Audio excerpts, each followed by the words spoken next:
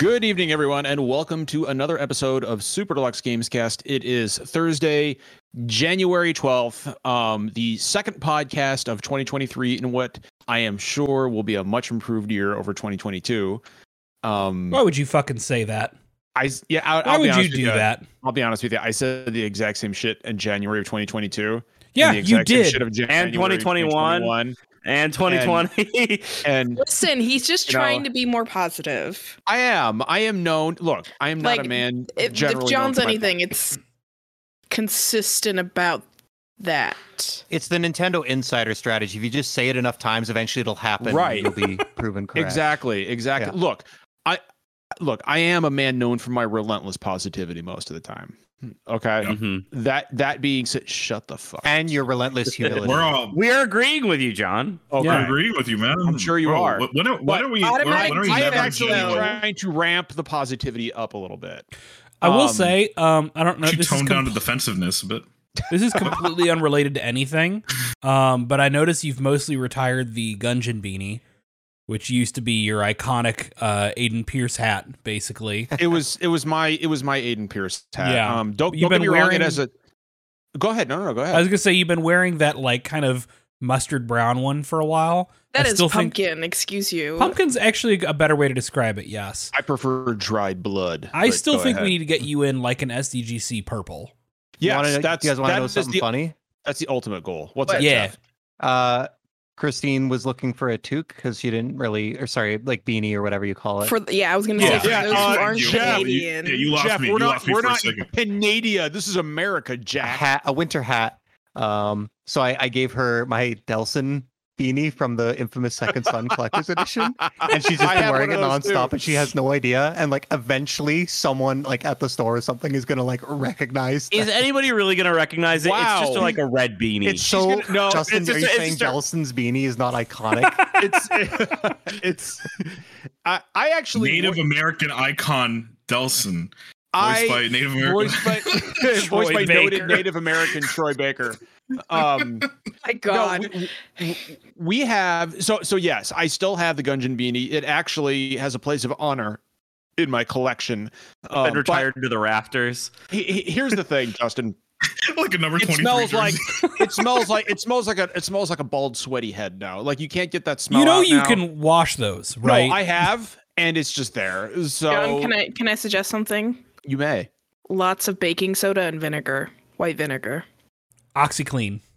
Or I use that too, but baking soda and vinegar. Bleach if your washer supports it, and it won't. I'm sorry, I can't do OxyClean simply because like the guy with the beard who used to pitch that, Billy Mays. Put some respect on Billy Mays. His fucking name, bro. He died for our sins. Billy Mays, like ever since that audio of him leaked, smell like it and saying smells like my ass. Like I haven't been able to use OxyClean. As if you, John, that's just you. That's just like a comment you would make goofing off on set. I don't know, man. If you tell me your cleaning product smells like your ass, then we use OxyClean. It doesn't. No, it doesn't. It really didn't have a smell, honestly. Hi, Billy Mays here. Shit smells like ass. Billy Mays here with the power, cleaning power of my asshole. That motherfucker's Billy Mays here. I'm dead. I'll tell you what. That motherfucker's beard was on point. That's a good beard. Like that dude had a glorious fucking beard. Speaking of glorious, we have a great podcast tonight. So here's what's going down, right? So for the next 45 minutes, we're just going to talk about what we've been playing and just generally bullshit, right? We're going to bullshit our way through the next 45 minutes. At that point, Derek is going to run the video chat we did with Ben Starr, who is the voice of Clive Rossfield from Final Fantasy 16. The main character. He is the main character of the game. We had a really cool time talking with him this past Saturday. He's the best. He is great. And if you happen to watch this, Ben, love you. You're great. And I am excited for two reasons. One, so you guys can like watch us try to contain ourselves as we're talking to the lead voice actor of the next mainline Final Fantasy game, but also because beyond his skills as a voice actor, Ben is a genuinely good person. He's a good-hearted person, and I'm excited. Who loves Final Fantasy? He does. Yeah. He truly does. There's a lot of Final Fantasy geekery in that interview. I am very excited for you. You're gonna watch my beard suddenly grow, which is gonna be distracting, but I promise you, it's back in time. I think most of us will still be in chat. So Probably. like yeah, I'll be here. So yeah, we'll still engage you in chat. I gotta keep the stream running. So yeah, and after this, of course, this weekend, that video chat with Ben will be available separate from this podcast on YouTube and podcast services. So we're gonna do that like at the 8:45 mark or the 9:45 mark, Derek, something like that. Something like that. Okay, cool. All right, so guys, I gotta tell you, I have been playing, and this will be the most relevant to Derek and Britt, and also maybe Jeff. Jeff, have you played all the way through Final Fantasy IV? No. Okay. I've played the first 5 hours like 4 times, and at this point, I probably won't go back. Fair enough. Yeah, I played a little bit of it. It's like it's the only one of the pre-PS1 Final Fantasies I've put any time into, and I like it. I like it a lot. So I finished the story of the latest 6.3 patch that dropped this past week, God's Rebel Lance Treble. And one, it's fantastic. Derek, you heard that version of the Battle with the Four Fiends when you're fighting Rubicante. Yes. So this is a continuation of the first like major storyline we've had since the end of Endwalker, since Endwalker's end.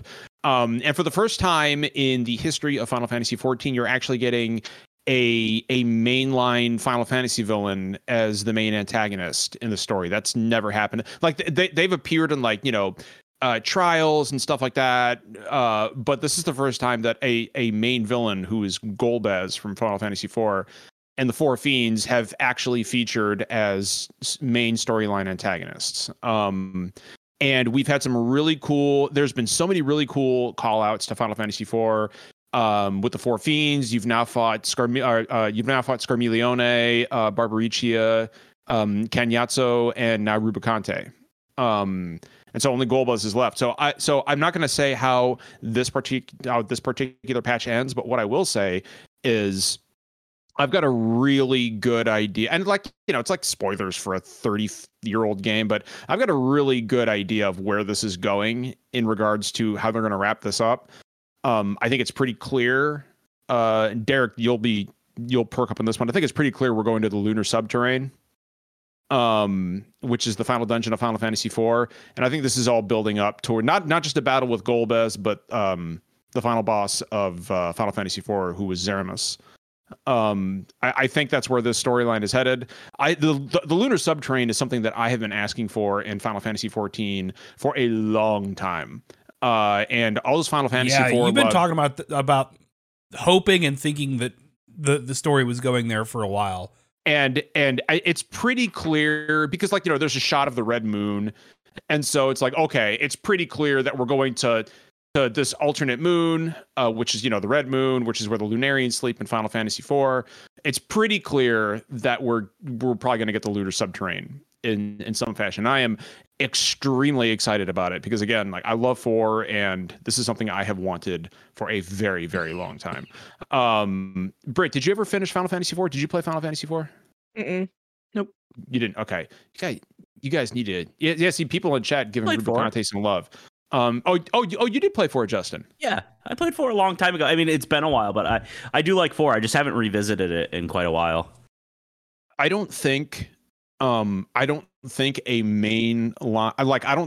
storyline from 14 has ever leaned in so hard to one of the mainline games that came before it, like Final Fantasy, Endwalker going on has in Final Fantasy IV, which is really, really wild to see. Go ahead, Justin. I think 4 is kind of a good one to pull from because it's very recognizable, but I don't think it's so iconic that it feels out of place for some of the stuff from it to end up in the mainline thing. It's very different than Sephiroth showing up and being a main antagonist or something. Here's the thing, I would hate that. I would actually despise it if they were like, hey, Sephiroth is here and he's the main villain of Final Fantasy XIV for the next expansion. Yeah. I'm like, oh, come on. No.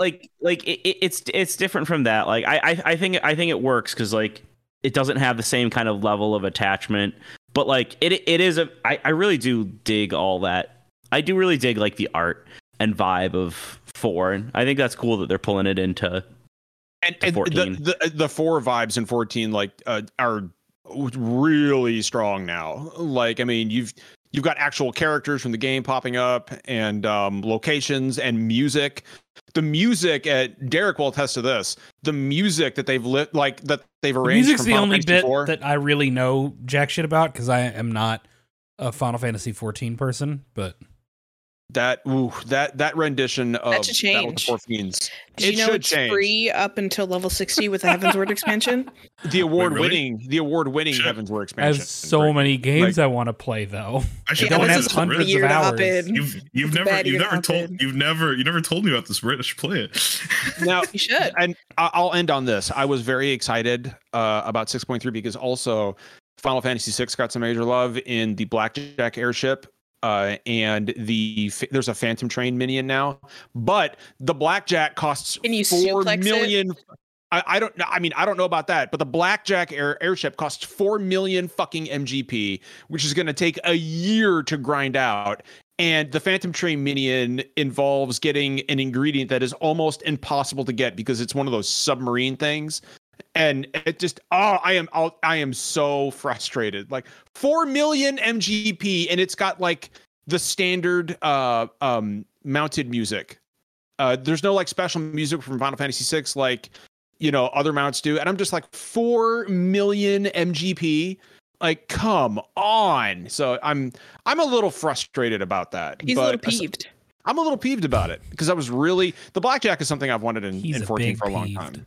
It does grind my gears. It grinds my gears. You don't really grind my gears. It vexes me. It does not tickle my fancy one bit.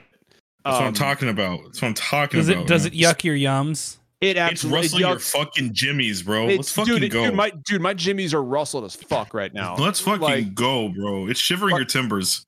I want that to be a new podcast segment. It's just wrestling jimmies, and we just talk about things that are like bothering us. Like, not about news, just things in games that bug us. That segment will end quickly because someone's gonna be like, all right, can one of you guys leave for a second while I talk about just unrelated things? All right, Britt, can you get off for just a second? Oh, wow. Nice job, Derek. Britt, you didn't let me talk about how I rustled my jimmies really quickly, all right? You came back too soon. I do want to say Rorinado in chat said MG peeved, and I enjoy that. I do like that. That's fine. I'll accept it. Britt, what are you playing this week? Fortnite and Overwatch. That's pretty much what I've been doing. When I get tired of one, I switch to the other, and I kind of bounce back and forth, and it keeps that like gamer rage down, which I don't have. Obviously, I don't get mad at video games whatsoever. And that's what I did. I beat my son in Mario Party. I finally won Mario Party. I'm so glad that sentence had a second part. I finally won Mario Party. Justin's like, teach me your secrets. Wait, why is CJ laughing? What'd I miss? What Jeff say? No, you started off. You said that's what I did. I beat my son, and I said I'm so glad that I had a second part to that. I'm just imagining, like again, like we said, like we talked about in chat. I'm imagining Britt like just being really aggressive with the wind towards her son, and her son's living like, "What the hell's going? What game did you play? Child abuse. Just make him cry. Make him cry. No. And then you go back. Listen, that wasn't you. It's just these guys that I'm on a podcast with. They get in my head, and I needed this. I needed this win. They're really mean to me, and I needed this, son. Thank you. Thank you for knowing how to play the game. Really gave an advantage to mom. Brittany, what's up with these rumors about Peter Griffin coming to Fortnite? Peter Griffin is apparently coming to Fortnite, and I think CJ is very elated about this. CJ's gonna lose his fucking shit. Is he activated about this?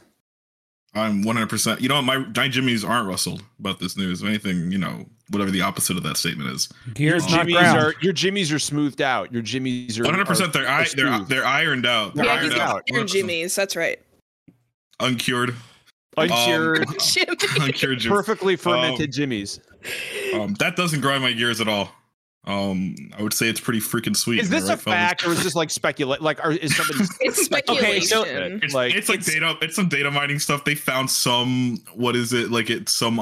There's some shit that like indicates that it's probably Family Guy related. I don't know how. So I don't know how it would work though, because again, like his hitbox would be like ridiculous because like all those character shapes are so odd, right? Compared. Is that to, going to like, stop you from playing as Peter Griffin? 100% no. Fuck it. Exactly I'll die. why. I'll take the L. Whatever. I think they all have a standardized hitbox. It would just look really annoying. I've got this image of those like a Fortnite match with 50 Peter Griffins just running around yelling. Like, You mean me? I would die. I would quit. But, You know, like well, if I sounds like why I don't lost play Fortnite. and somebody like did like the Peter Griffin shuffle on me, I would be so upset. oh my god, can you imagine you get one-shotted by Peter Griffin? He does the fucking gritty on your fucking corpse. Incredible. Can you imagine if extra is an emote? I hope they had the whole crew just so I can be Joe.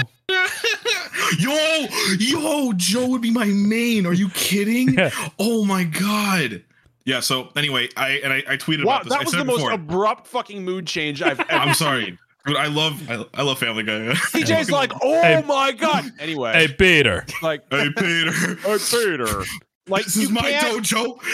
You cannot replicate that Patrick Warburton voice. Dude, It's impossible. But I tweeted about it. I've talked about it in I will stream this game on the official channel. I'll fucking buy the fucking Peter Griffin. See, you kids are playing some Fortnite.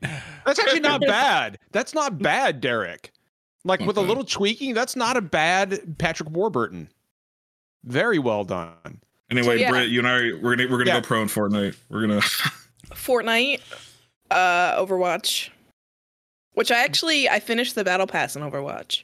Oh, hell yeah. So Britt, would you say that your Overwatch skills, Fort Watch? Would you say that John, you just stop it. aged You're yourself good. by like 20 years. You're No, like, he didn't. hello, No, go kids. on, John. You got your Go on. Fort Watch. playing that Fort Watch?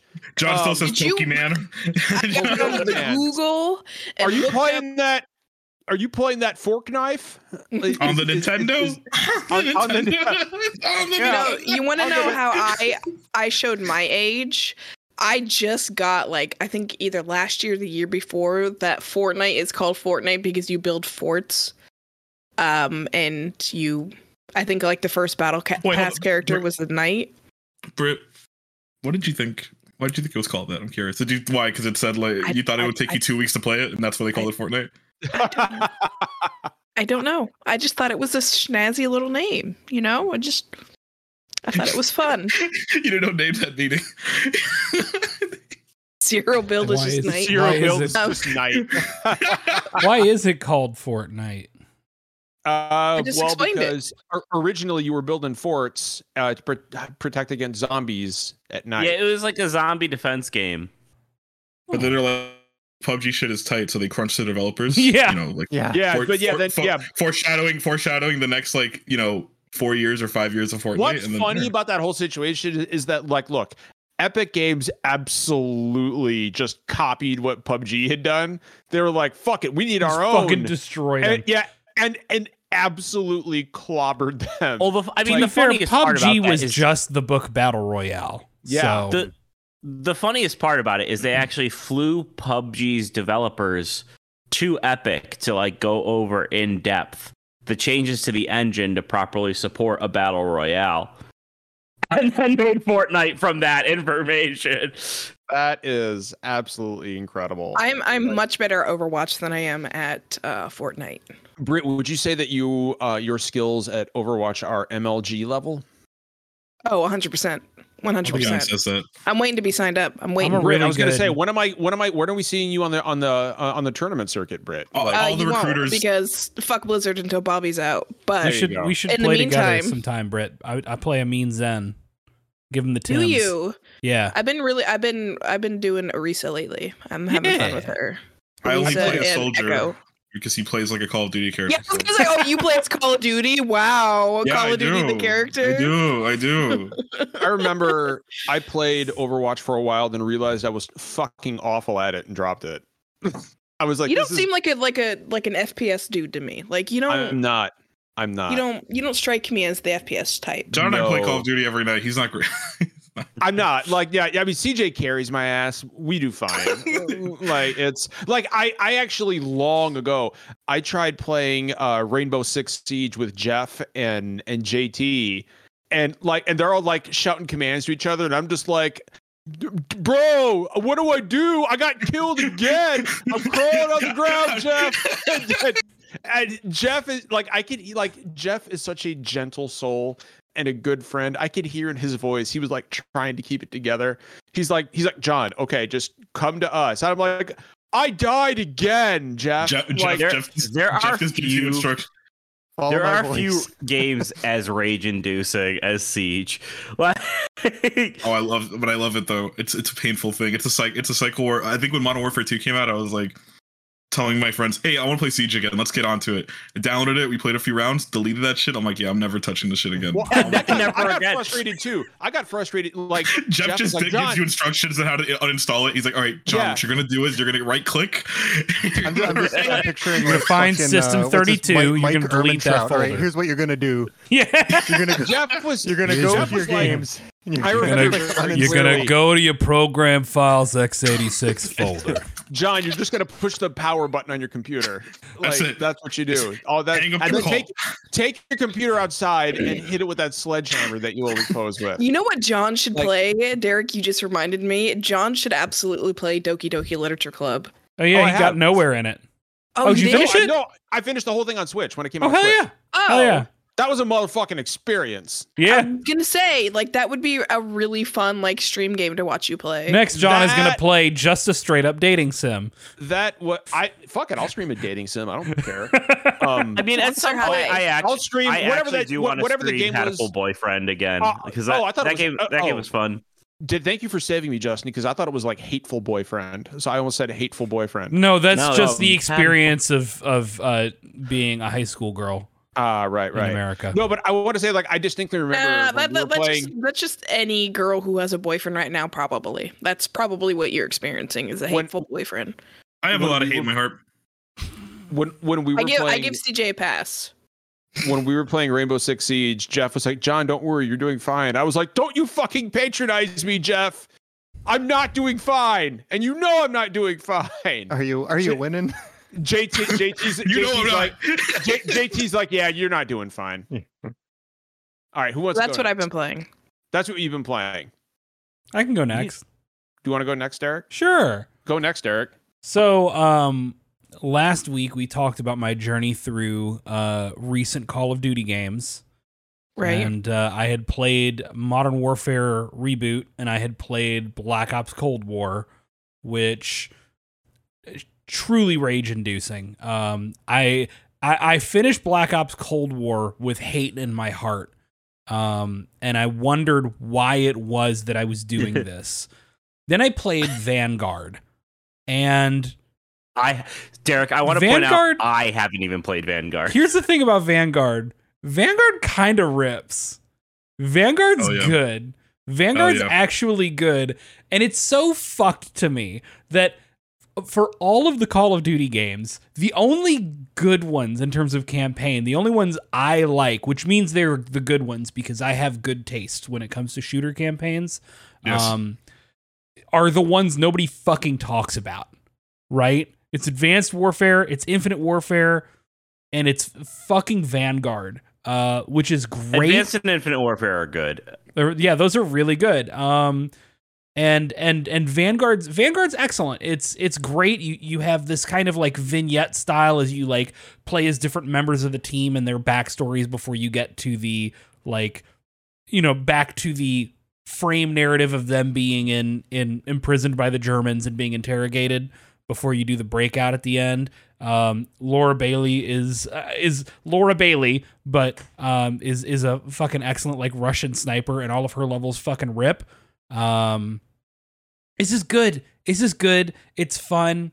I remember reading the one fucking reviewer bitching about how they like overly wokeified World War II. And like, I think that's so telling on himself because now that I've played through it all, it's like, this isn't like, it's not, first off, it's not really going too far out of its way. There's like a woman and a black dude. It's not that crazy. But like, Also, it's really not trying to be realistic World War II. It's trying to be like World War II adventure fantasy, right? Like it's so much closer to like that Wolfenstein catharsis of like, yeah, everyone hates the fucking Nazis, so kill some fucking Nazis. Dominic Monaghan is a great little fucking needly, shitty Nazi like pencil pusher. It's great. Monaghan? No shit. Yeah. I just want to cut in real quick because that reminded me that I love BloodRayne and I wish they'd make another BloodRayne game. Yeah, why not? Well, fucking Uwe Boll ruined that for everybody, didn't he? I don't know. He did direct that movie. Yeah, that's right. It was so bad. Wait, what? Do you not know about the BloodRayne movie? You don't know about the BloodRayne movie? No. Yeah, it's fucking Uwe Boll, the dude who did like the awful like House of the Dead, Alone in the Dark. Like it's a miserable fucking movie. By some weird coincidence, I just stumbled across the fact a few days ago that there was a remaster of BloodRayne 2 that released just last year. Did anybody know this existed? No. Yeah. BloodRayne 2 revamped. Apparently came out like barely a year ago. It's apparently not very good too. So I Britt, love BloodRayne. BloodRayne had that solid side scroller like 10 years ago.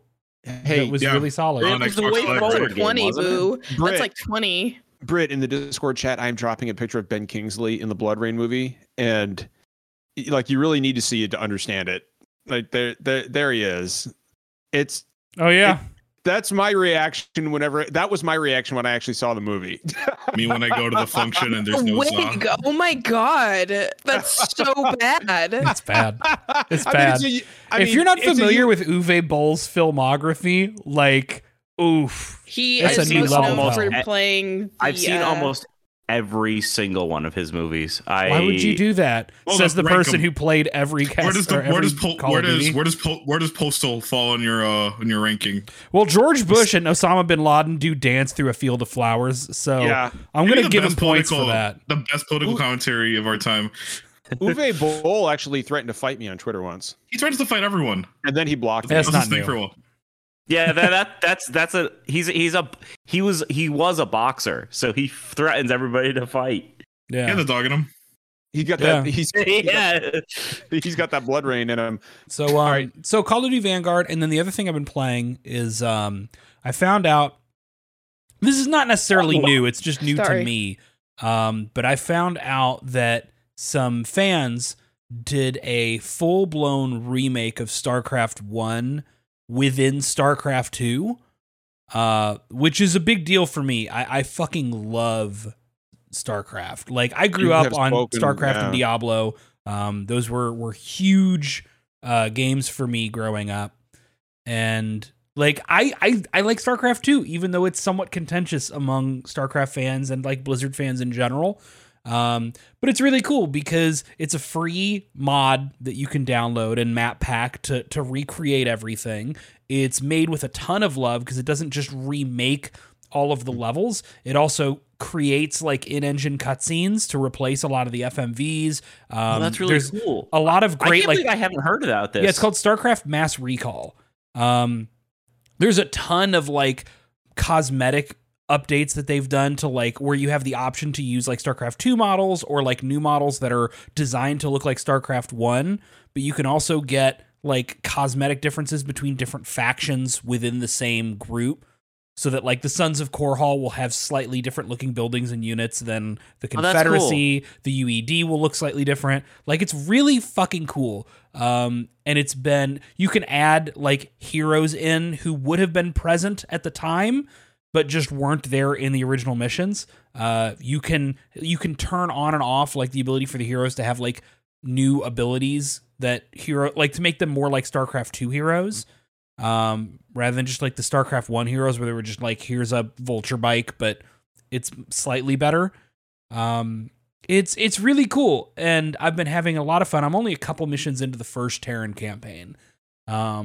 And of course, again, I'm bad at RTS games, so I'm playing on easy because I'm bad at RTS games, and that hasn't changed any time in recent history.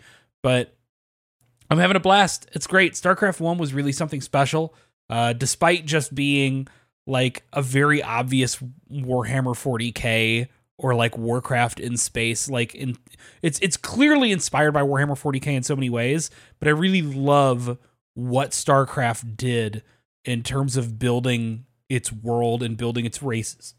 And building its aesthetic. And like many Blizzard things, which I know this is like a thing that we have to straddle because Blizzard as a company fucking sucks shit right now. And with hope that changes under Microsoft, but like no guarantees. But a lot of Blizzard's classic franchises really deserve to be multimedia, right? They deserve to be like comics, shows, movies, shit like that. There was so much going on, and this just it never happened. The good news is, if you want to play this, obviously the mod is free. StarCraft 1 is free if you just want to play StarCraft 1. And StarCraft 2 is free to play. So you can literally download StarCraft 2 free, download the mod free, and play all of StarCraft 1's story and not give a penny to Blizzard. So that's a pretty cool. That's why I feel really comfortable, like really raving about this. Is it's a free thing completely. So, and it's StarCraft. That's what I've been playing. I'll go next. I have never touched a StarCraft game. Jeff, go ahead. You'd suck at it. Oh, I know I would. I've been playing more Elden Ring. So I'm actually on a regular schedule now. I'm streaming it every Thursday at 6 Eastern before our live show for a couple hours, and that's been really fun. I talked about it last time. It's just been I don't know if I'll actually beat the game because apparently it's like 200 hours long, and I'm sure I'll get skill gated at some point. But I put about 100 in it, okay. I think. So it took me 94. Well, I'm doing one stream a week, and I'm playing about an hour. So if it's 100 hours, 100 weeks, remember, bro, that's 100 hours for people who are like solid at these games and played the shit out of the other Dark Souls games. Okay, so 200 weeks. Yeah. Okay, right, that's fine. Jeff, I finished at 94 hours, and I think that was like 30 hours faster than most of my friends that had played it. So it's been fun. It's been really rewarding. I've got kind of a regular group of people that have been in the chat there and kind of helped me in the right direction, but not like really like telling me what to do. Not like backseat driving. Yeah, it's been a really great way to experience a From game that I was kind of I'd had my time with them and proven myself, and I was kind of done with that stuff by myself. So it's just a different way to experience it, and it's the first time I really streamed like an ongoing playthrough of a game, and it's really fun and really cool doing it week to week. So I'm hoping to keep up with it. And the only other thing I've really been playing a lot of is I grabbed Ratchet and Clank Rift Apart on sale about a week ago. It was normal $90 on for $37. So it was like a crazy good deal. I was a little hesitant on it because like I went back to 2016 a little bit ago, wasn't really feeling it, maybe just wasn't in the right mood, but I know like they're a little heavier on like the shooting aspect, which I'm just like kind of met on, and there's some parts of the game that are like very shooty, but overall it's like still that really nice mix of like platforming and exploration, and I'm just loving the game. Like it's just I would love if we had more, no disrespect to like indie games, but more like 3D platformers with this level of like production values. It's really something to see the level of fidelity and detail and stuff like that in such like a almost like a old style of game. Like we don't get a lot of these games from like the big studios anymore, right? A lot of them, they're pushing the big single player, like this is a single player game, like they're pushing like the big heavy dramatic stories, or they're going like the service games. Like it's like a AA game with like AAA production values for the most part. But yeah, like all that stuff aside, it's like super charming. It's beautiful. It's just really chill and fun to play. Like the levels are mostly perfectly paced. I play like they're like an hour or two to finish. I play one level before work each day. But there is one thing that really rustles my jimmies, and I'll fucking tell you. Oh shit! Here we go. Yes. We got another Jimmy Jam. Jimmy's being rustled. Who has to leave the room for this, Jeff? So like some games, like a Metroidvania, you have the understanding that when you come against a wall and you see something on the other side of it, and you spend 5 minutes, you're like, I can't get this yet. I'll be able to get this later. The way this game works is 80% of levels, I'm just going through them and I get all the collectibles. And there's been 2 levels where there's like 1 collectible left. And I spent 2 fucking hours, and they're these big open world levels too. And I spent 2 hours trying to figure out where it is, trying to look for it. And then eventually I cave and I look up a walkthrough and it's like, oh, randomly this one little collectible in the level is actually story gated and you can't access it till like the end of the game when this extra thing happens. And there's like I just wasted so much fucking time. I hate that shit. But that aside, yeah, that's the other weird thing about the game. Like, most of the game is relatively linear. It's like these classic Ratchet and Clank levels, and there's two that are like these big open worlds, and they're so fucking weird. They feel like half finished. They're really glitchy. Like, there's a lot of places it feels like you're not really supposed to get to, but you can. And I got stuck in one and couldn't get off of it because it was like an island in the middle of water that you instantly die when you get into it. And I had to like reload a checkpoint. And they're just like really empty and unwilling to explore. And the rest of the game is fantastic, but it's just, I don't understand what happened with these two levels, especially because Insomniac did such a great open world with Spider-Man games. Yeah, I don't know if it was like a result of like scope cut at the end of the development cycle and like they intended for more stuff to be there, but yeah, this is my only real disappointment. It's just like those ones are just feel so like underbaked, but the rest of the game is really, really good, and it seems like a good length. Like I feel like I'm pretty far along in it already, and I'm only 10 hours in. So yeah, it's a refreshing type of game that we don't get a lot of these days. So I've really been enjoying it. That's awesome, dude. I know that last year, like most of the major releases weren't games that you were particularly resonating with. So it's nice to see that it's nice to see that kind of change so early in 2023. I've also really been enjoying your Elden Ring streams. As much as a hard time I give you, I love watching it because I don't know. I find it and you vastly interesting and no, we lost John. And entertaining. So excuse me. I know, no, it's fine. I didn't want to burp into the mic. Because that's gross, and I've got better manners than that. Okay, so we've got like eight more minutes. So who hasn't gone? Who hasn't gone? Justin and Justin. And me. Okay. Yeah. So I mean, whatever. I picked up a lot of stuff on sale, and I've kind of just been slowly working my way through a bunch of them. Let's see. Played a little bit of Sifu. That game's really cool. Really good combat system. One though that I've really been taken with was Signalis, which I played through all of. Absolutely phenomenal game. Really blew me away. Although that game has a Jimmy Rustler with how limited the inventory is, to the point where it almost wasn't fun to find the item I needed to progress, because it meant I just had to trek back to an item box because there's no way you could carry everything.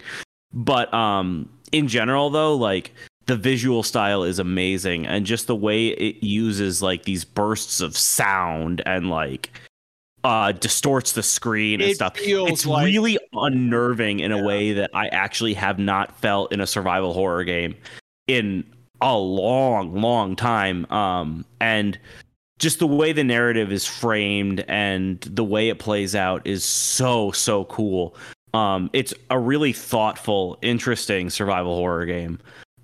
It simultaneously succeeds in being like a throwback style PS1 game, but also having like something unique and really adding something of its own that feels fresh. Right. I really dug Signalis. It feels like a PlayStation 1 game got made in 2022, and it's made by two people. Yeah, it's two people. It's wonderful. It's fucking wonderful. Wonderful game. Yeah, it's such a cool game. Like, if you're a survival horror fan, you need to check out Signalis. I will. I actually think it's straight up an essential survival horror game at this point. The more I think about it, the more I'm really taken with a lot of aspects of it. It's also not super long either, which is great. I finished it like what, 8 hours, 7 hours. Like, it took me a little bit longer, but I always tend to take a little bit longer. But I think it took me like 12, so it wasn't like monstrously. I also have been working on Marvel's Midnight Suns, which is really cool. Hell yeah! I'm not very far into it yet because I keep getting really caught up at the Abbey, and I love that There's shit. There's so much good shit to do at the Abbey. It reminds me of like the Hold from Dragon Age Inquisition.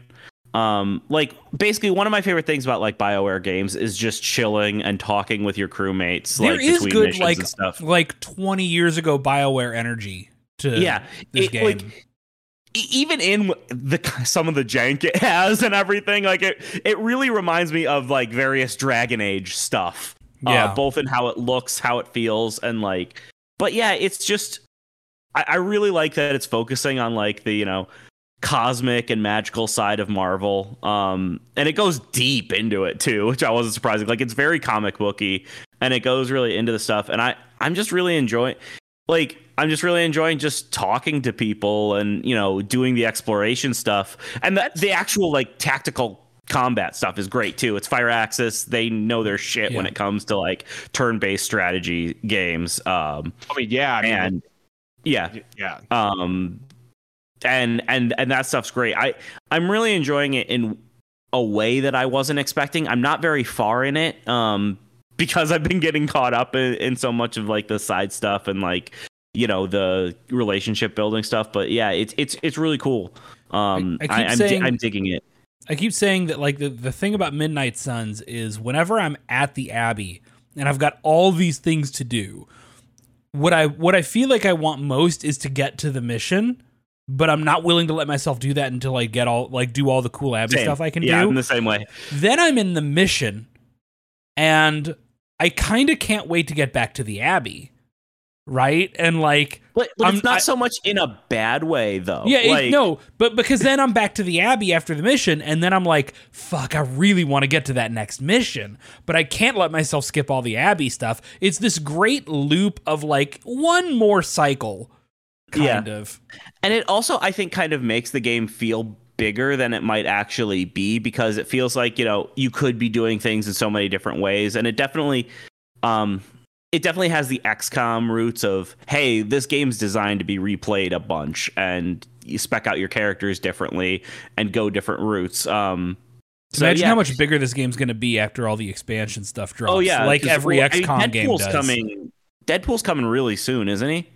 I don't know what order they're coming in. I know that it's. I know Deadpool's first. It's Deadpool, Venom, Morbius, and Storm, right? Yeah. Which, aside from Storm, it just seems like a meme list of DLC characters, and I love it. Like we got Morbius in the season pass. Let's go! Oh shit, dude! It's fucking Morbin time. Let's go, baby. Which is funny because it actually makes sense that Morbius would be in it's this Midnight game, Suns. Morbius. Would be there, but I just think it's really cool that like a relatively obscure Marvel property like Midnight Suns got made, because like let's face it, right? Like I grew up reading Marvel. I knew the Midnight Suns was never big. Like most people didn't, and so this is really fucking cool. Oh, do I have a puppy coming in? It's also super funny because like I remember before the game came out. Puppy. Hi everybody. Hi. Before Midnight Suns came out, everyone was complaining about like, why are like, all of these Avengers in this game? It should just be about like magical characters. This feels like the Avengers are kind of taking over everything. And then like, that's kind of a recurring subplot through the game, is that the actual Midnight Suns feel like the Avengers came in and just set up shop and took over. And they feel like that's really unfair to them. I just think that's really funny. They couldn't have planned for it to go that perfectly. Yeah, no, it works really well. Plus, I love Blade. It's great seeing Blade in that game. I love the characterization and voice acting. Nico Minoru. I love the Runaways, so Nico being there. Excellent version of Nico as well. Yeah, Magic. Nico's great. The Emo Kids Club. The Emo Kids Club. Magic is a great like deep dive. Not really deep dive these days, but like people don't read comics from within the last 10 years, right? Yeah. It seems also, like Magic hates me. Magic does not like me. I think she's hard to really get a beat on, like how to become her friend. But yeah, it's. This is it's good. Midnight Suns is good. This is like the Super Dogs games cast tonight. Look at all these. Also, just one more note about Midnight Suns. It's kind of hilarious what the pricing is like for that game, because I bought it on sale, and like I was trying to decide which version to buy, because like with the way that the percentage reduction worked, all of them were it was like $10 apart for the 3 versions, and So I was like, maybe I buy one of the lower end versions and just get the season pass later if I like it. And then I looked, the season pass alone is $50 and it was $66 for the game and the season pass. Oh, Jesus. I'm like, okay, yeah, I'm just gonna get that version. Like, it was just, the pricing is really out of whack for that game. But I didn't realize the season pass was $50 fucking. Yeah, no, the game. I already bought the game. I'm in trouble. Yeah. The game is $70 and the season pass is $50, but on sale it was $66 for all of it. And I'm like, okay, well, whatever. We've got to kick off this interview soon, but I do want CJ to get his to get his time in. CJ, what have you been playing this week, bud? I'll make it quick because nothing's changed from last week. I'm still like chipping away at Dragon Quest XI. I like it. My man. The game gets the game's gotten weirdly emotional in some bizarre ways. I what is it? I got to the main point of the game where, like, all right, the story's starting, right? You're collecting the main MacGuffins, and then that's it. You're on your way. But then I sidetracked to this really meaty piece of like story content that seems out of like nowhere. It doesn't seem to relate to anything, but I'm sure it'll come back later. A character dies and it fucking bummed me out. Because I went back and read a walkthrough on how to get to someplace. It was by like my choice was like the reason why that happened. It bummed me the fuck out for a while. But other than that, great game. Like, I genuinely love it. Again, I'm taking forever to play it. I'm not going to get through anything else like for a while. The other game I've been playing, because I'm planning out like the rest of 2023 with like my backlog. I got way back into Puyo Puyo Tetris 2.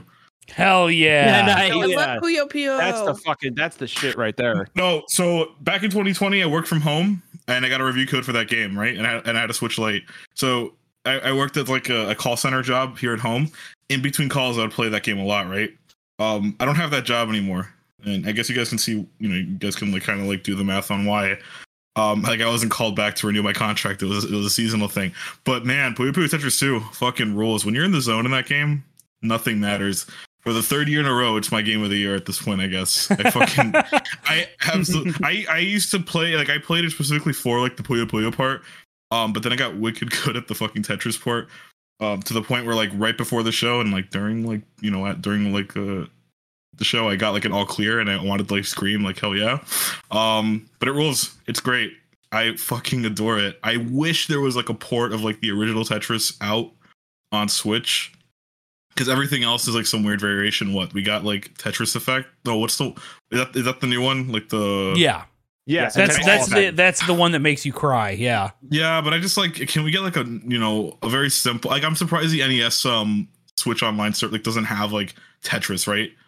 Like, I'm praying that if like Nintendo ever releases a Game Boy, it's got to be Tetris. It's got to be Tetris, no please, because I been playing a lot of Pokemon Puzzle League too, and I'm like, it doesn't hit the same.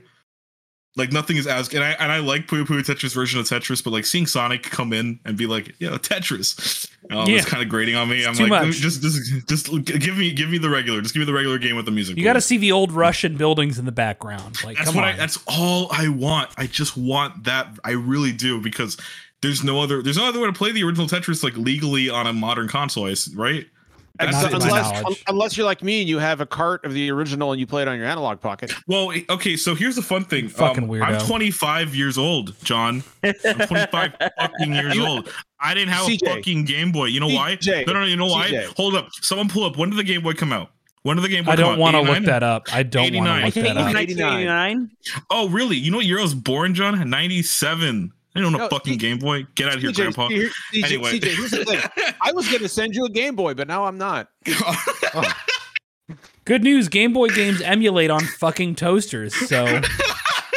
CJ's like, God fucking damn it. No, I'm not. I can buy overpriced hardware to play these fucking failing carts on that... In pea green. Thank you. Or I can download shit to my laptop. In my headcanon, John literally just handed Vicky a box of the Game Boy and was like, "Can you send this to CJ?" But here's the thing: put this in the sledgehammer pile. Attitude, I ripped that shit out of her hands, and I was like, "Yeah," I was like, "Add this."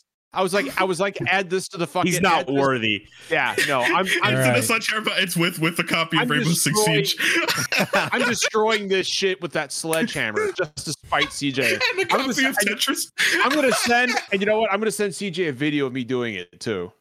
All right, that's it. That's all I've been playing. Get on with the interview.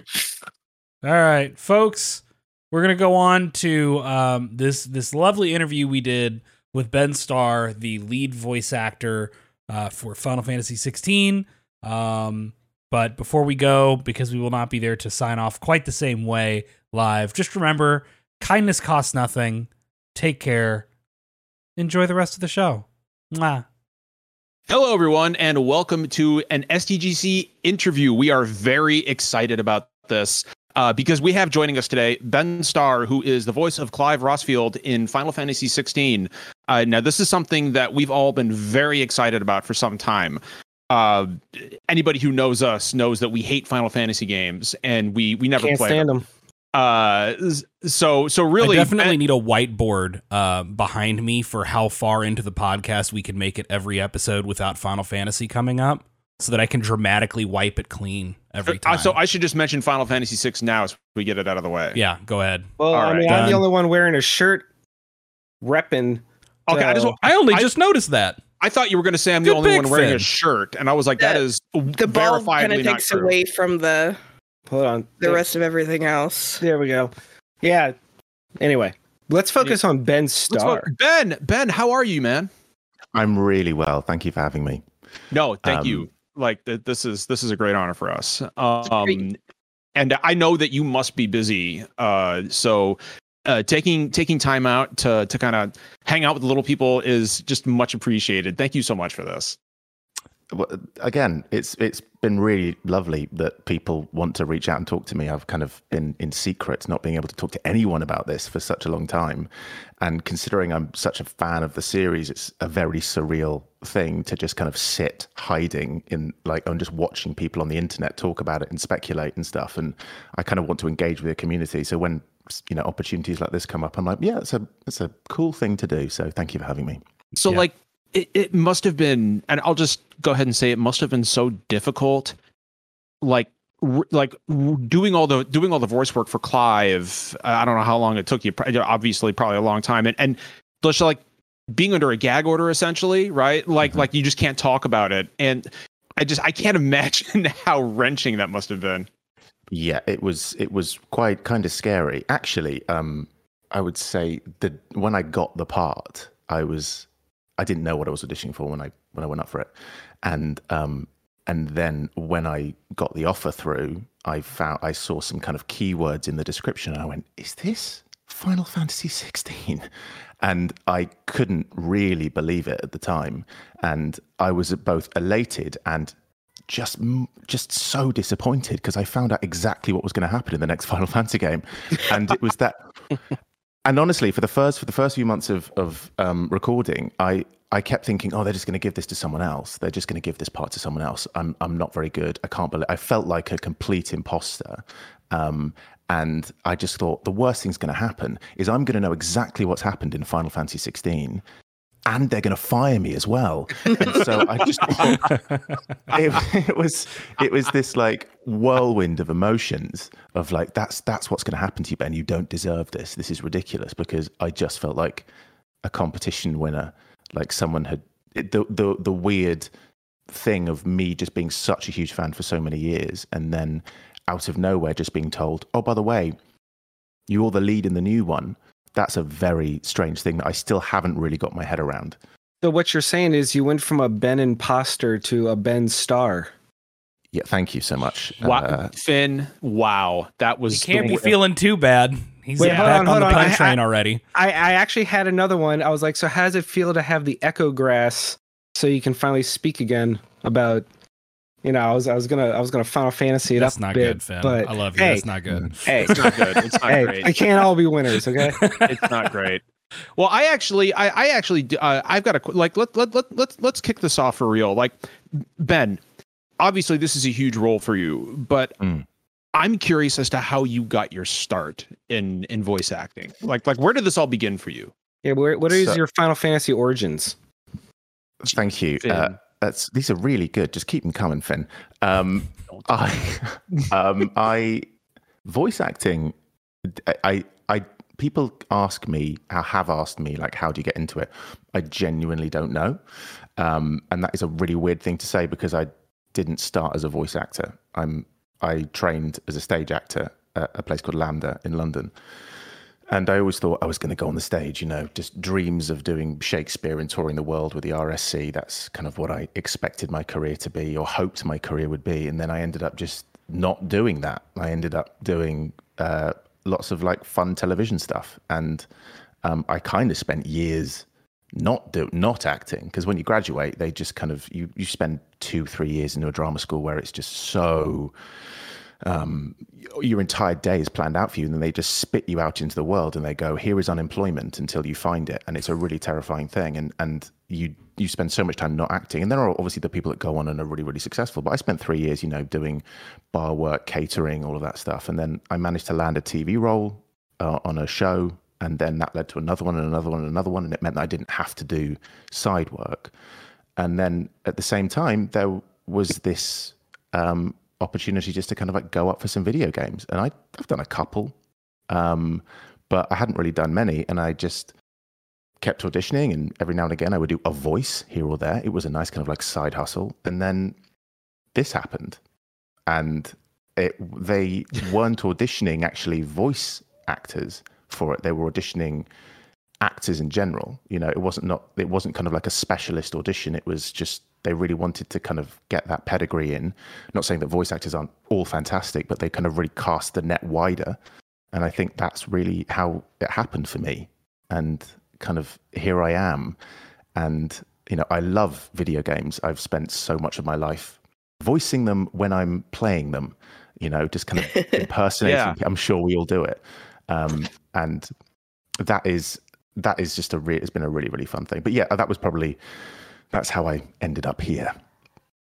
Awesome. Now, we also know, to our eternal delight, that you are in fact a diehard Final Fantasy fan yourself. So much like, what is your origin of your voice acting career and just your acting career in general? What is your origin in gaming in Final Fantasy? Like, how did you get stumbled into that? So I was born in 1988. And so if that kind of charts, so old, but that charts where I would enter the series, right? So I came into it around the first one I played was 8, and then it was. I'm 89, 9. So I get you. Yeah, it's like 8, 9, then 7, and then I played 6, and then like around that PlayStation era where they were re-releasing the old Nintendo games on PlayStation. So I've got, in the UK, they had something called Final Fantasy Origins and Final Fantasy Anthology. Yeah. Oh yeah. So I had those, and I played those on PlayStation. And there was, I think in the UK, 6 came with a demo for 10 as well. So when they released combo. I think that happened. I mean, I'm sure someone's going to go, that's completely incorrect, Ben, you're lying. But Gamers would never. Are you kidding? Absolutely. I would imagine no one's going to correct me on that. I'm DMing you right now. Good thing we're not live, so the chat may be going on the side as people watch this, but they can't actually talk to us. Yes. Thank you so much. I was correct. Wow. Take that, chat. Yeah, I got him. Sorry. So my story started on the PlayStation 1, and it just continued. I think Final Fantasy was my way into video games, really. I was so fortunate to get into the series when I did at that point, because I'd never played anything like it. And for me, video games at that point, you could probably complete a game in 5-6 hours. They were quite simple at that point. It was, the game I played before Final Fantasy VIII was like the Tomorrow Never Dies game, and like maybe the opening level of Siphon Filter and Maria Sharapova's Smash Court Tennis. Like that was. Hey, that's a stone cold classic. It is a classic. Honestly, go back. That holds up. That is a true successor to Pong. But it was 8, and the fact that it came on multiple discs, the fact that it was as long as a novel. I mean, as a 10-year-old, I spent 111 hours playing Final Fantasy VIII. Like that was unheard so of. it sounds like you did everything. You went down and fought, a mega weapon, like at the very bottom. I can't remember what the place is called, but what the hell's the name of that facility? You got it. Wow. Yeah, absolutely. Yeah. That's exactly what it is. See, so, Ben's legit. One could say that Final Fantasy VIII was at a critical junction in your life. Oh my God! Right. Shut up, Finn. Yeah. Mm-hmm. I will say it was tremendously endearing hearing from Alex Donaldson over at RPG Site. I suppose you did an interview with them, and hearing that you were such a Final Fantasy fan that like you were in the weeds and had opinions on like FF8's like leveling mechanics, and I was like, when you've got somebody who is that in the weeds, that's a real fan, and that's you don't have opinions all day about that. I've got opinions all day about it. I love FF8, even if it is a mixed bag, but you don't necessarily have to be a fan to be an incredible actor in something. I don't believe in gatekeeping the series that way, but like it is also really cool to see people who are huge fans and have that history with the franchise get not just roles but leading roles in these kinds of games. I just think that's incredible and very endearing to me. I think that it's clearly a series that has an incredible diehard fandom. People who've grown up with the series who they identify with so many of the amazing characters that have appeared in this amazing series. And the fact is that I feel fortunate enough to now engage with the community in a different way than I would have done before. Like I remember going to maybe like 10 years ago or something, like an IGN at the time, they released tickets in the UK to go and like play Lightning Returns early. Oh, I remember that. Like, I remember that. And I was like, I'm gonna go. And I went with my friend, queuing up with all of us just big Final Fantasy nerds and just like going along and playing this game. And the fact that I'm here now on the other end in like seeing how the sausage is made, it's really fun. And I can't wait to hang out with more people that love the series in the way that I do. And my job basically becomes my hobby. And that's amazing. Ben, I completely understand where you're coming from. When I was a teenager, I was about 14 years old when Final Fantasy VI first came out, and without getting into too much of the dark stuff, like that game saved my life. I had kind of a rough childhood growing up, and that game literally probably saved me. And so that began like basically a lifelong love of Final Fantasy, just like Square in general. And so as a kid, I never imagined that I would one day be a sponsored content creator for Square, and it blows my mind. And I can imagine that you must feel the same way. Thinking about that 10-year-old playing Final Fantasy VIII, like who. You could never have guessed, like one day I'm going to be actually involved in creating this. Like that just must be a complete like doesn't that just blow your mind? Yes, all the time. And it doesn't make sense. I'm having an out of body experience right now. I'm not me. It's genuinely really weird because I used to name all of the characters after myself. So yes. How could you not? Yeah. I never do that. I never did that. Ben, do you ever go back to like old saves and be like, wow, look who my friends were at the time, like who you named, like, and you always knew who your crush was because that's what you named, like every time. Why would you target me like this, Finn? Finn, I've got you. I've got it too. Claire Davies at the time. I named Renault as Claire, and but I didn't name them. This is awful. But here you go. I didn't name them me. I for whatever reason, I named Squall Starry, as in my surname with a Y on the end, and I just thought that's what I'm going to do. His name's Starry, and so then Final Fantasy IX, he was Starry with an I. And then Final Fantasy VII, he was, this is really good, clever Ben, Starry 2. And then Tidus was Stazzy. I don't know why, but he was. Well, they can't all cross over if they have the exact same name, so. Go ahead, Finn. No, please. No, I had literally nothing of substance. Okay. Well, what else is new? So I'm kidding, Finn. I removing you from the call. I love you. No, I actually had an idea. Like, I feel like there's some. I was talking about this on Twitter the other day, but I feel like there's some Final Fantasy VIII merchandise that is just a gold mine waiting to be created, and it's a handheld mirror that says "You're the best looking person here." But when you look in the mirror, you're just a mass of jumbled up pixels. It just completely pixelizes and messes up your face. And I feel like Square, you're sitting on a gold mine. This is an oil well that has yet to be tapped. Contact me. Yeah. I've got all kinds of merchandise ideas. This is good stuff. Anyone from Square Enix listening right now, this is we've got loads of ideas here, guys. Please, this is a gold mine right now. Please. that little official music box that plays Eyes on Me though is definitely like I'm gonna break and get that for sure. So. Right. No, I wanted to jump in and since we now know Ben's starting point, to give him context, I thought it'd be cool if all of us just kind of chime in with what our first Final Fantasy was. So I want to, Britt, where'd you jump in? So I watched my brother play the demo of 7, and that was kind of like, he was like, oh, Final Fantasy is so cool, and I don't remember how old I was young at the time, but, you know, I was just like, I don't get why this is such a big deal. Like, there's 7 of them, what could you possibly make over and over again that's cool? And then, you know, that was my intro to video games, was watching my brother play video games. So he would love to hear me gloat about this right now. He would just eat it up. But then I got Final Fantasy IX for Christmas one time. And I just fell in love. Before that I had played Chrono Cross. And so that's when that was like my first deep dive into RPGs. And then my brother was like, well, if you like this, they got a new Final Fantasy coming out. So I played Final Fantasy IX, and it was the cutest, loveliest little game. And it just hooked me from there. And every single time I've played Final Fantasy ever since they released.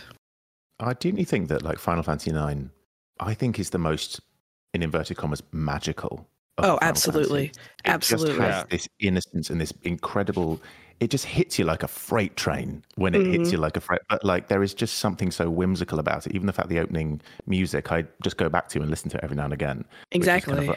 Was it like a pipe or a flute that they play? Yeah, it's like a flute. Yeah. There's a sort of beautiful, painful nostalgia to it in a lot of ways.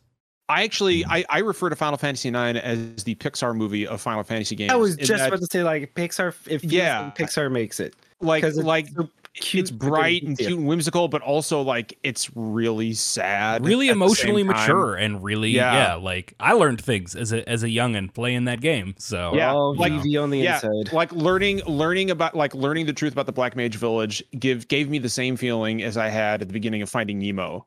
Like I was like, oh man, I was like, I wasn't prepared for this. Like I wasn't ready. You gotta warn me. It's funny because it's one of those games that a lot of people don't play because they're like, oh, it's so childish. It looks like they look like kids. And I'm like, well, your loss.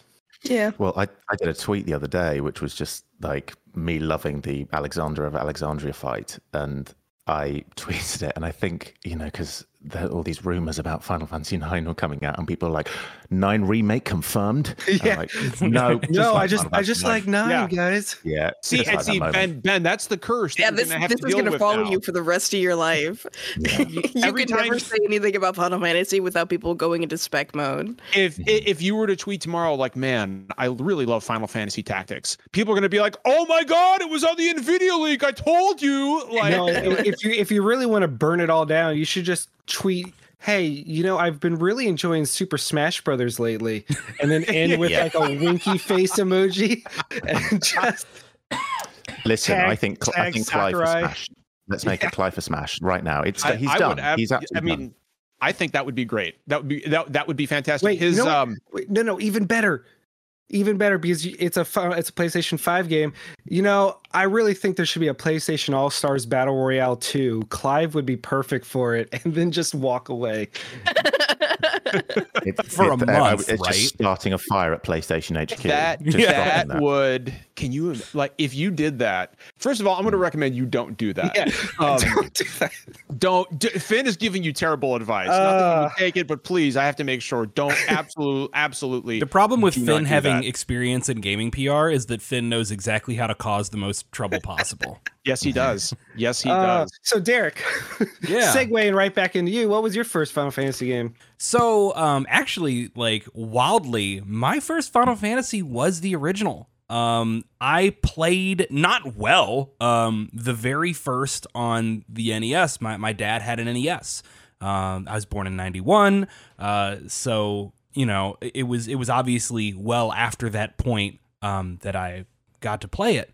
But I played it. I liked it. I didn't totally vibe with it just because I was young and it wasn't my first RPG. Like, I had played Pokemon. I had played Dragon Quest Monsters, so I was familiar with the concept. But Final Fantasy 1's rough to go back to, especially if you're not experienced with those sort of games. But later, I think in like 2000-ish, we would get a PlayStation 1, and we got a couple games with it. And Final Fantasy VIII and Final Fantasy IX, we got both of those. And I played 8 before I played 9, just because it was like, these people look more normal and cool. And, you know, I was 9. I didn't know what I was doing.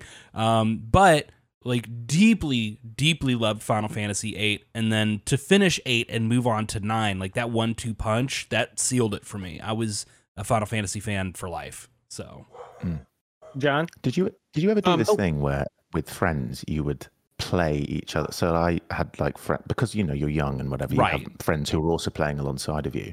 There were sections of Final Fantasy 8 and 9 and 10 where we'd go around to, like, if I knew something was coming up, I'd go around to my friend's house and we'd play like different sections and like help each other out with it. Yes. Did you ever do that? A couple times. Isn't 9 like a 2-player as well? You can play 9. And sometimes I would plug and I would let my little brother control like Vivian Steiner. Yeah. So it's so cool. It's not a great way to do multiplayer, but you know, it's a cool idea.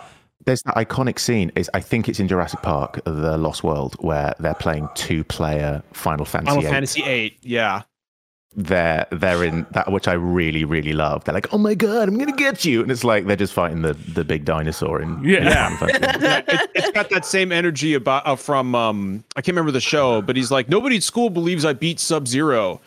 And the dad's like, well, that's impossible. Nobody beats Sub-Zero. It's like it's just like, man, what a. But no, Finn, answer your question. My first Final Fantasy was the first one on NES, but I didn't actually realize what this medium could be until I played Final Fantasy VI. You know, because and I was already big into video games at that point, but Final Fantasy VI was kind of the game where, if you think about it, up to that point, it had I considered to be the darkest, most mature storyline in the medium up to that point. I mean, with Final Fantasy VI, you dealt with murder, genocide, teen pregnancy, depression, and suicide. And you know, for something that was 16-bit and pixelated, like that was unheard of. And so that was the game that really showed me the power or the potential power of this medium, and to kind of look back through the years and see how you can see the DNA of Final Fantasy VI in so many RPGs today. And I never could have imagined the legacy that game would have, not just for me, but for the medium in general. And so like as far as my gaming tastes are concerned, like Final Fantasy, like the first one I played was the one on NES, but Final Fantasy VI was the most formative game for me in regards to what I like to play, if that makes any sense. Do you all think that it's the one that we talked that's the most formative is what you would then consider to be your favorite? So, Britt, would you be like, 9 is my favorite? Oh, one? Yeah, 9 is my favorite, absolutely. Yeah. It's hard for me because, like, I think if you ask me to say, like, my favorites, it's like, I 6, 9, 12, maybe 5. I just love 5's job system. And like 8 is obvious. I would say really my first real Final Fantasy, because I just didn't spend that much time with 1. But I hesitate to call 8 my favorite. But at the same time, like I will stand no 8 disrespect, because just because there's some issues with the junction and draw system doesn't mean that it doesn't have incredible characters, incredible music, incredible story beats. You know. I will always stand for the fact that 8 has probably the most realistic teenage cast of any RPG. Oh, absolutely. Like, and that's just why people hate it, is because they're teenagers, but like they're teenagers. That's the point. You know, teenagers are kind of emotionally, you know, still figuring things out in the world. You know what? So, I think Ben has a very good point, because my answer is I'm actually just a carbon copy of John, which is weird because as the youngest member of SDGC, proudly representing Gen Z, you are not born in 1984. the youngest 1984 person around. My first game was Final Fantasy 1, and as you mentioned before, I played it with a friend. I didn't have Final Fantasy as a kid, but my best friend in grade school did, and so I would spend every weekend at his house and we would play. We had the Nintendo Power guidebook, and we were both just in first grade, so we were like 6 or 7, and we spent months beating this game and just loving it. And then we went to Dragon Warrior 4 because it wasn't Dragon Quest yet. But and then I never played another Final Fantasy. I missed 4 or 2, and it wasn't until Super Nintendo that I played Final Fantasy 3/6 that I became absolutely obsessed. And it is still my favorite Final Fantasy and still my favorite game. 6 was the formative game for me and went from something I enjoyed playing when I was 7 to my favorite genre of all time. So same trajectory basically as John. So cool. It's funny. It's like all those memes where it's like you play something and you're like, well, this is going to be my entire personality for the rest of my life. This is me. So Ben, to get back to you and just the topic at hand. So Final Fantasy 16, Clive, it's finally coming out. Like, how does it feel knowing that you've been there since the beginning, like seeing the public reaction, seeing people's takes and excitement grow with each successive like trailer and announcement, and now we're like on the cusp of finally playing it? Like, as the person as the star, like, how did that feel for you? Call me biased, but I think in hindsight, how they've sold 16 is almost been pitch perfect in the distance between the trailers and that there was that, when the Game Awards trailer happened, I stayed up and watched it because it was like 4 a.m. here in the UK, and I knew it was going to go out, but I didn't know it was going to be right at the end. So there was me downing margaritas. You had the same Game Awards experience as the rest of us. Yeah, I did. When will this fucker end? It was a long one, but I did enjoy it. I was like, oh, there's some really fun. I mean, Hades too. Come on, excited. Right. Less Christopher Judge for extending that out. I thought. So a friend of mine, Charlotte McBurney, was nominated for A Plague Tale, and so we've got like a fun little voice actors WhatsApp group with lots of like people on it, and everyone was going, go Charlie, and so she was on screen. Then there was Al Pacino, and then there was Christopher Judge, and then it was like still going, and it was just the most anarchic thing I'd ever seen. I forgot about Al Pacino. For a bit, we all dissociated. It was incredible. Yeah, it was an out-of-body experience as I was watching it, because I was going so well. I was so nervous that the Revenge trailer was going to happen, so I'm already anxious. And then it's Al Pacino. What? And then Christopher Judge wins. That's fine. We all knew that was going to happen. And then wait, it's 8 minutes and it's still going on, and I didn't know what to do. My nobody did. Everybody was like, "Is this happening right now?" Al Pacino didn't know. He was just standing off to the side the whole time, like Pacino. I've got to say, testament to the qualities of Chris Judge and the respect that everyone has for him as an actor and a person and a personality, that like they let him do it, because at the end of the day, what that man has done for this medium and what he's done for performance, just what an absolute dude. So yeah. Give him 20 minutes. It's fine. I'll let him talk. Also, at least there was a bunch of time dedicated to someone that actually was part of a video game for once. So yeah, true. Well, but I've obviously like taken us off on a little tangent, but yes, I think leading up that's to what we do. Yeah, no, I'm sorry. I just didn't want to feel like, Ben's just taking us off on a tangent. Oh no, that's the entire way. You Christopher Judged us, and I don't. Got him. So yes, I think they've really done an amazing job of getting the hype up for this game, because it's kind of snuck up on a lot of people, I think, because where it's appeared at certain PlayStation events where there are also other exciting announcements, and then suddenly you get these people watching them. This looks really good. Oh my god! And I think the beats and how they've eked out some of these story moments, it's really interesting, because you see I sit there and watch everyone hypothesizing about it and seeing how wrong people are. But it's really, it's been really interesting, especially when it got to when they shadow dropped the Ambition trailer. which I thought was really interesting. Oh, that was so hype, man! Oh my god, when they start naming off all the summons as part of the song at the end. That got me pumped up. It's just I think each trailer represents something different, and yet doesn't give away what the story is at all. And I think is one of my favorite things that you don't get very often in big story-based games is that I don't think any of these trailers are giving away anything major. I feel like I know next to nothing, and I couldn't be more excited about that fact. I'm going to give you full credit for that, Ben. Thank you. I listen. They came to me and they said, "Ben, how do we do this?" And I said, "Let's just sit down. It's going to be 4 trailers. It's going to be spread them out."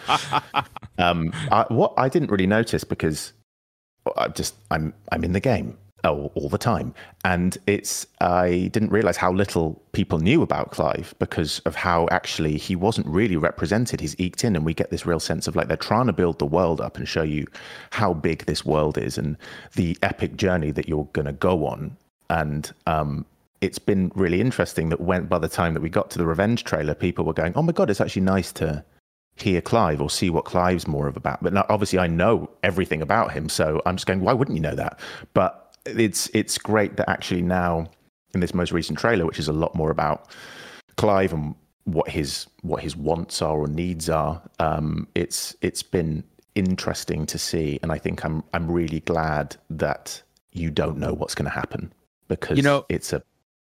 I'm sorry, Ben. Please, no. I didn't mean to cut you off. You would cut off on me for a minute. I thought you were done. My bad. No, it's fine. I think it's such a journey. I think when I said, "Oh, I'm playing Clive," I said, Yoshi P said this is a roller coaster, and he's absolutely right. Yeah, and it really is. It's pretty amazing. Yeah, I actually have a question about that. So when you got the role, like for one, Final Fantasy, love it. Like 2. When you found out you were going to be working with Yoshi P, like one of the most beloved creators in gaming industry, like how did you learn about that? And did you ever get like some alone time with him, like one-on-one time, or how did that process work? If I can ask. Yeah, you can ask. I would say they would probably not let me talk about it, but I will say that my answer is that I went in, I didn't know who I was going to be working with at the time because everything is just so NDA. Like I had to sign so many things to say, I'm not going to talk about this. And because of all the restraints of everything of recording, that it shifted. Recording shifted all the time in like how we were recording the whole thing. But my main point of contact through the whole thing was Michael Christopher Koji Fox. And Koji was my man the whole time. He was the guy who would be that we have like check-ins every now and again and just like nerd out about games. He's the one when we were recording it. He was like, "Oh, it's Disco Elysium. We've got to play Disco Elysium." So like we just nerd about Elden Ring and just like talks about all the games we were playing all the time to kind of like take a lot of the heat off because it is a lot of pressure. Oh, it's quite intense. But he was so good and was kind of my go-between with Square and everything. So I'd say that's the person who at Square anyway was like my man, and he was the guy who really was like, "Come under my wing, Ben. You will be absolutely fine." And do that. But that's amazing. Yeah, it is. It's been so lovely, and I played A Realm Reborn when it first came out. And I haven't played Heavensward yet, so I have a feeling I might start again. And I might like build like Clive in the game. And that would be legit. That would be legit. Ultro server. If you're not on there already, you okay. Obviously Ultro server. But also, speaking of building up Clive, I've got to ask, Clive Rossfield cosplay. Like, is it happening? And when is it happening? I don't know when it's going to happen, but it's 100% happening. As soon as I saw a picture of him, I was just like, yeah, I'm cosplaying as this guy. Yeah, you could absolutely pull that off. Yeah, 100%. I don't know when. If there are any amazing cosplay makers out there, just get in touch. Let's make it happen. But I know people. Really I can get you in contact. Let me know if you actually want it to happen. I genuinely wanted to happen. It wasn't just me kind of like baiting people, being like, I have lots of friends that are professional cosplay, like crafts people. So I don't know. So I have a question that is not related to Final Fantasy 16, related to acting, but more just you specifically in the region you come from. This is more just a fun one. One of my favorite trends in Hollywood is that they increasingly cast British people in American roles because all British people seem to have uncanny American accents. Does Ben Starr have an American accent? He does. Hit me with something. I'm not going to hit you with anything because I want to kind of tease you out, but I can do such a great American accent. No, I would say that actually when I first started in this industry, I pretty much principally played American characters. My first ever play out of drama school was a play called Yellowface, which is a brilliant play by David Henry Hwang, which is about basically racism and about the idea of yellowface, and it's a really amazing play in response to kind of this race row that happened over Miss Saigon. And I played an American person in it, and we went to the National Theatre in London and performed it, and lots of people just didn't know that I was English because I just spent so much time in it. I think at the time my girlfriend said I woke her up in the middle of the night speaking in an American accent because I'd just spent so long doing it. But I think it's a requirement now. It's almost like as an actor, you just have to have, because there's just so much work out of America that you just do it. And because we are exposed to so much American media, most English people sing in an American accent because that's what we hear. We hear American. That's true. Music. Yeah. That's 100% true. That's a very interesting point. I mean, I have an amazing British accent, so I just didn't know if it was crossed over. I mean, don't you just drop the T's a lot? Like, oi, bruv, Yeah, that's really good. Thank you. Nailed it. Finn, you know what? It's cool. You are the cringiest man on earth, Finn. Although I will say that I think the only, and this is just an aside, the only European singer I've ever heard that you can tell, like, okay, this person is from Ireland is Dolores Riordan. From the Cranberries. She was always like, she was always like, oh yeah, she's very clear. She had such a unique voice. But I actually wanted to, I don't know why I thought of that just now. I love the Cranberries. Let's give a shout out to the Cranberries. My God, I love the Cranberries are one of my favorite bands. But in the UK, I know we're getting distracted, but in the UK, they have this thing. We had this show called Top of the Pops that ran for years. Oh yeah, I know Top of the Pops. And they don't run it anymore really because it was streaming and everything just kind of made it so that it couldn't really happen. So now in the UK, we still have these old reruns of things of like Top of the Pops through the years. And one of them was just focusing on the Cranberries. And it was just the most amazing thing. And I liked their music, but I just didn't know much about them. And you're going, God, they produced some absolute bangers in the 90s. Like, they absolutely did. Dreams and Linger are two of my favorite songs. Rest in peace. Yeah, I miss her. Yeah. Well, so I kind of want to tie it all together here to kind of close this out. I wanted to kind of loop back to something Ben had intimated at earlier, in regards to like the games of our past and like how we all got into this, like and really I've said this before, but I just want to reemphasize it. I truly believe that the things we love, like, it's only 50% that thing. It's only 50% that thing. The other 50% is the time when we found it, the time in our lives when we came across that thing. I knew I needed Final Fantasy VI. At that moment in my life is when I needed something like that. And had I not been going through what I was at the time, it may not have stuck with me or resonated with me in the way that it did. And so I think it's really interesting. I think it's really interesting to think about the fact that, the things we love, like Final Fantasy for all of us, is really just a series of circumstances. Like the right thing came along at the right time. And I feel that same way about what we're doing here right now. We're doing all these great things that we love. Ben, you're doing something that you love. We're doing something that we love and have a great passion for, and it's all because of a set of circumstances. And I think we are all so lucky to have been kind of put on the path that we are now.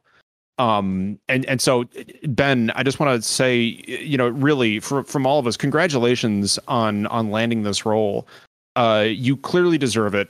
And it's so nice to see, like, it's so nice to see. It's so nice to see this not just happen to a good person, but to a person who has a deep and appreciative love for the actual franchise that you're now a part of. And going forward, you will always be associated with Final Fantasy, and I think that is just an incredible thing, and we could not be happier for you. 100%. Thank you. It's a thing, and I think I really appreciate what you said about 6 saving your life. I think that I'm so keenly aware of people's relationships with games or films or music, but games in particular, finding them at the time that you need them, and them allowing you to. They don't just exist on the TV or in your hand or whatever. They exist so much more outside of that, because they help us kind of maybe comprehend what it is that we're going through at the time. They make us kind of more keenly understand how we're feeling about certain situations. And I think that this series in particular enabled me to have a clearer understanding of certain things. I wasn't going to say this, but I'm going to say this now anyway, because we're all sharing. But a year ago, I lost my dad. He died. And it was during during the making of this game. And this game saved my life, because it was this moment where he passed incredibly suddenly. It was all hands on deck, and how did I get over that? That was going back to this game and working on it, and taking on everything that I was feeling about it and placing it into Clive. And hopefully you when you experience it, you will see what that is and what that means to me. And I think that there's so much of myself in this character and everything that I was going through. And also, if anyone's listening who was working on it with me, thank you, because everyone was just incredible, absolutely incredible. Amazing. And supportive. But yeah, it saved mine. And I think that it's an amazing franchise that only over time will mean even more to me. And the fact that there has already been so much love from the community, the fact that you guys got in touch and were like, let's hang out and talk about Final Fantasy, even though you haven't even really heard me. I could be terrible in this game. I could be willing to bet otherwise. I somehow doubt that. In fact, now that I'm playing this, I'm instead of like, that's Clive, I'm gonna be like, oh, hey, it's Ben. I know, like, hey, look, listen, it's Ben. Yeah. I'm gonna name. I know that guy. Rename it. I'm gonna name him Starry 2. I honestly, through the whole recording process, I kept saying to Koji, can we just rename one of the characters Starry, or just rename one of the enemies Starry? Just like a little thing for me. And he went, no, Ben, that's very narcissistic of you. Well, I got to tell you, Ben, thank you. That was an incredibly touching and personal story. I am so honored that you felt comfortable enough to share it with us. So thank you for that. Seriously. And thank you for this. Thank you to Ben. Thank you to Square Enix for allowing this to happen. We were gonna rank the Final Fantasy games. We just didn't have time. But Ben, we would love for you to come back and not even talk about 16. Let's just rank the Final Fantasy games. Starting from 6 on down. Yeah, 6 down. 6, 8, 9. We could just let's guessing 6 at the top. It's all the Final Fantasy games that are worse than 6, and that's what it'll be. It'll be like 6 at the top. Ooh, I like that. Yeah, I like that. Put a little spice on it. Yeah, I'm stealing that. No, Ben, thank you again so much. If people want to follow you on social media, where can they find you? Yeah, so I'm pretty much the same I'm on Instagram and Twitter. I'm _Ben_star with 2 R's. That's who I am. So come and say hi. Everyone's been so welcoming so far. Yes, please do come and follow me. It'll be fun. Let's go on a journey together. Excellent. Ben, thank you again. Absolutely a pleasure to talk to you. Absolutely. And hopefully it's not the last you'll see of Ben here on SCGC. I know it's not the last you'll see of us. So until then, take care of each other. I've got bad news for you, John. Am I being like we wanted your last thing to be a Am I being forced out? Am I being forced out of the podcast I started? So Ben's actually going to be replacing you. So no, that's fine. That's fine. Ben is the new John. Yeah. We'll send you beanies. Don't worry. You got to get beanies. I was grooming myself to be your replacement, obviously, but I just think Ben's a better fit. I feel that too. I feel like you've been really dragging this podcast down, John. It's time for me to step up. This is bigger for you than Final Fantasy 16 even. I mean, this is the reason I got the part in the first place is to come in. This is an elaborate absolutely to usurp me. We're actually renaming SDGC to the Starry Deluxe Games Cast. Oh wow, that's good. Okay, Finn, finally you did a good one. No, he did a good one, Derek. That was good. All right, everybody. Take care of each other. Remember, kindness costs nothing. We'll see you later.